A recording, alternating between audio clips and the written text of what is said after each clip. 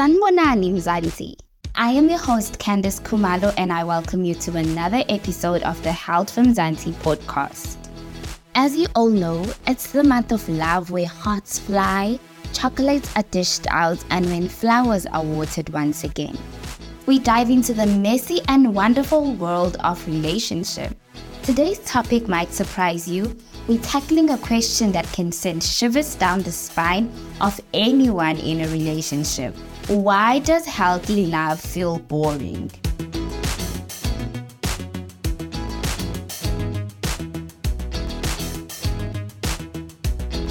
In this episode, we chat to Mr. Linda Yende, a relationship coach who will help us understand the psychology of boredom in relationships and also offer tips on how to reignite the spark without sacrificing the stability you've built. Mr. Yende, sir, welcome. Tell us a little bit more about yourself and what it is that you do. I always struggle to answer this one.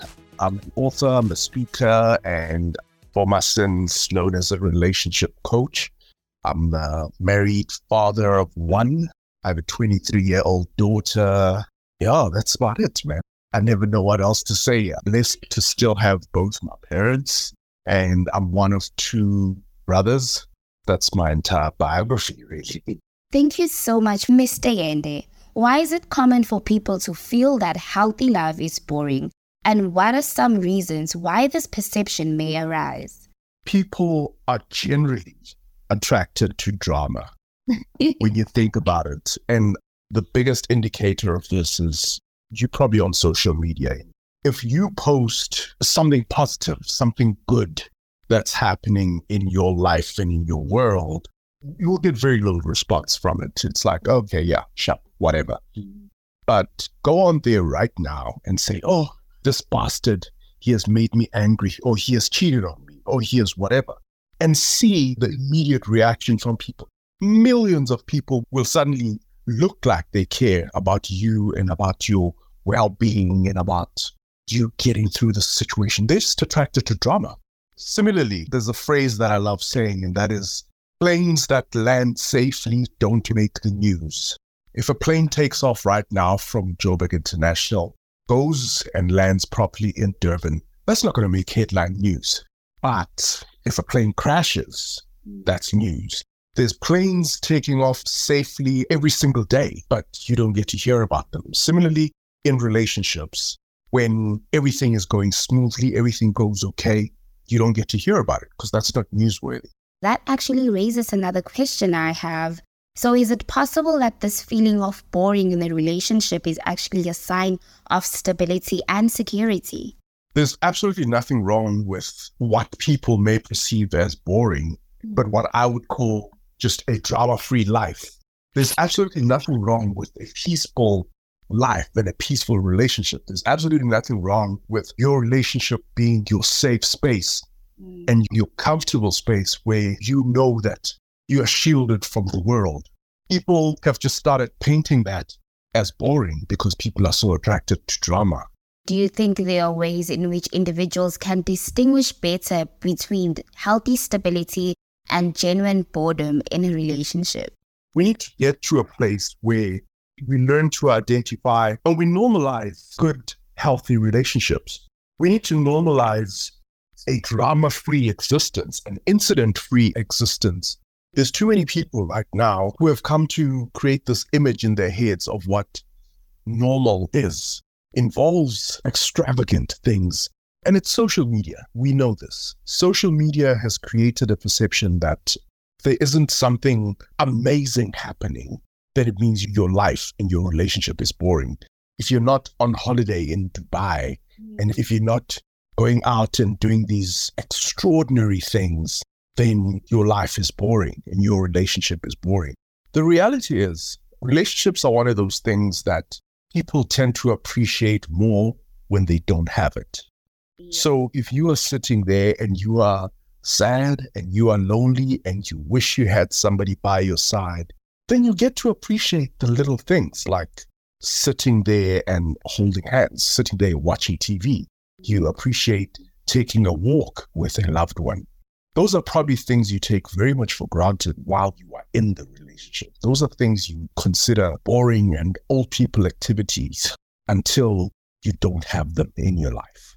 Do you believe there are any other strategies that individuals can use to inject more excitement into a healthy relationship without compromising its stability and healthiness and without feeling like it's boring? Oh, absolutely. There's nothing more incredible than a foundation of friendship in a relationship.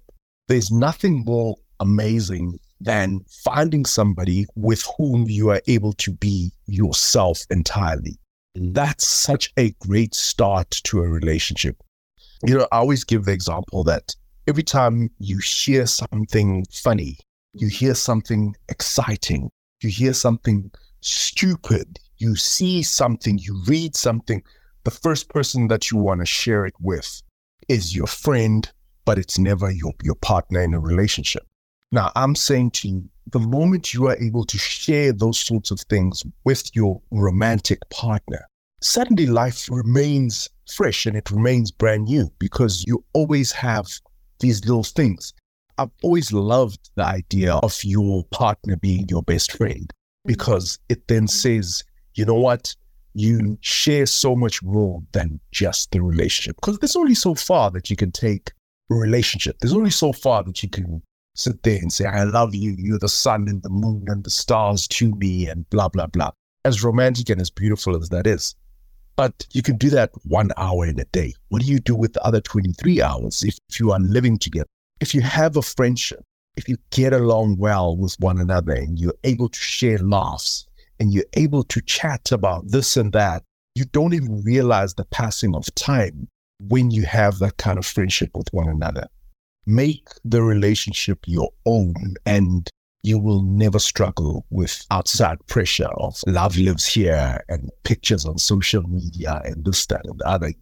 You will make it your own 100% to the point where you are unaffected by what other people have. Too many people are so focused on what's missing in their bowls because they're busy looking in the bowl of the person next to them. Focus on what's here in front of you. Appreciate what's in front of you, and you will have a fulfilling relationship. Thank you so much, Mr. Yende, for those wise words. Are there any words of advice to someone out there confused about the misconception of feeling bored in a healthy relationship? I would just say in closing that you get to decide and you get to be the architect of your happiness. And there's no truer expression of this than in how you are in relationships. There's a lot of people out there looking for a happiness that doesn't exist inside of them, and they're looking for it in people out there.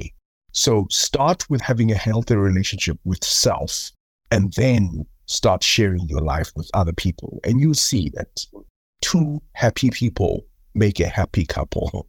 If you're a miserable person, you are not going to be part of a happy couple. And the problem might be you. So do some introspection. Thank you so much for joining this week's episode of the Health from Mzansi podcast. To find out more on being the healthiest version of yourself, visit healthfromzansi.co.za. Or you can send us an email to hello@healthfromzansi.co.za. This is the Health from Mzansi podcast, and your ears are always invited.